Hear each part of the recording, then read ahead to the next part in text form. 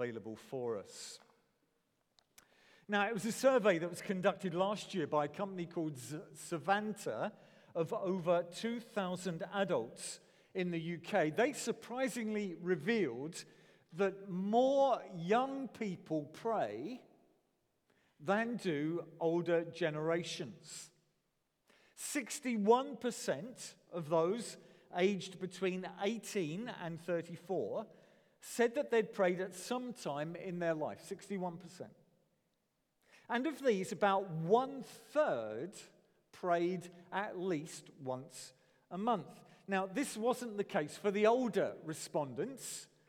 51% of those aged between 35 and 54 had never prayed, and 55% of those aged over 55 also said they'd never prayed.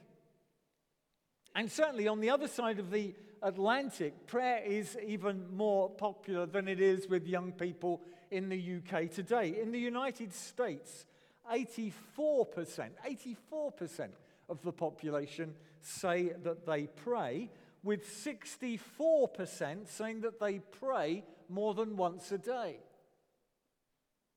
Wow, that sounds really encouraging. How exciting to be looking this morning at such a popular subject. It must be a subject that so many people know so much about.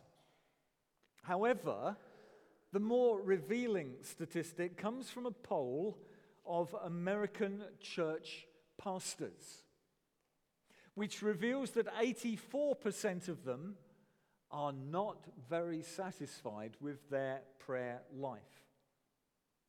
And if truth be known, that's probably where we're at.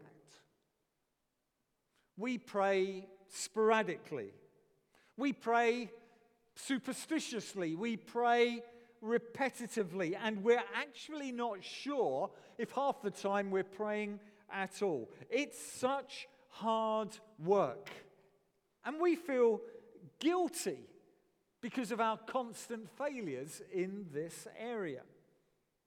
So over these next 3 Sunday mornings, we're going to be looking at the whole subject of prayer and asking, well, what does the Bible say? Why do we struggle as we do? Why do we feel the way we do about prayer? But before we get down to examining the heart of the issue, and this morning I'm just intending to give an overview, just a summary of some of the basic teachings. Before we get down to looking at this issue, let me suggest 10 reasons why we don't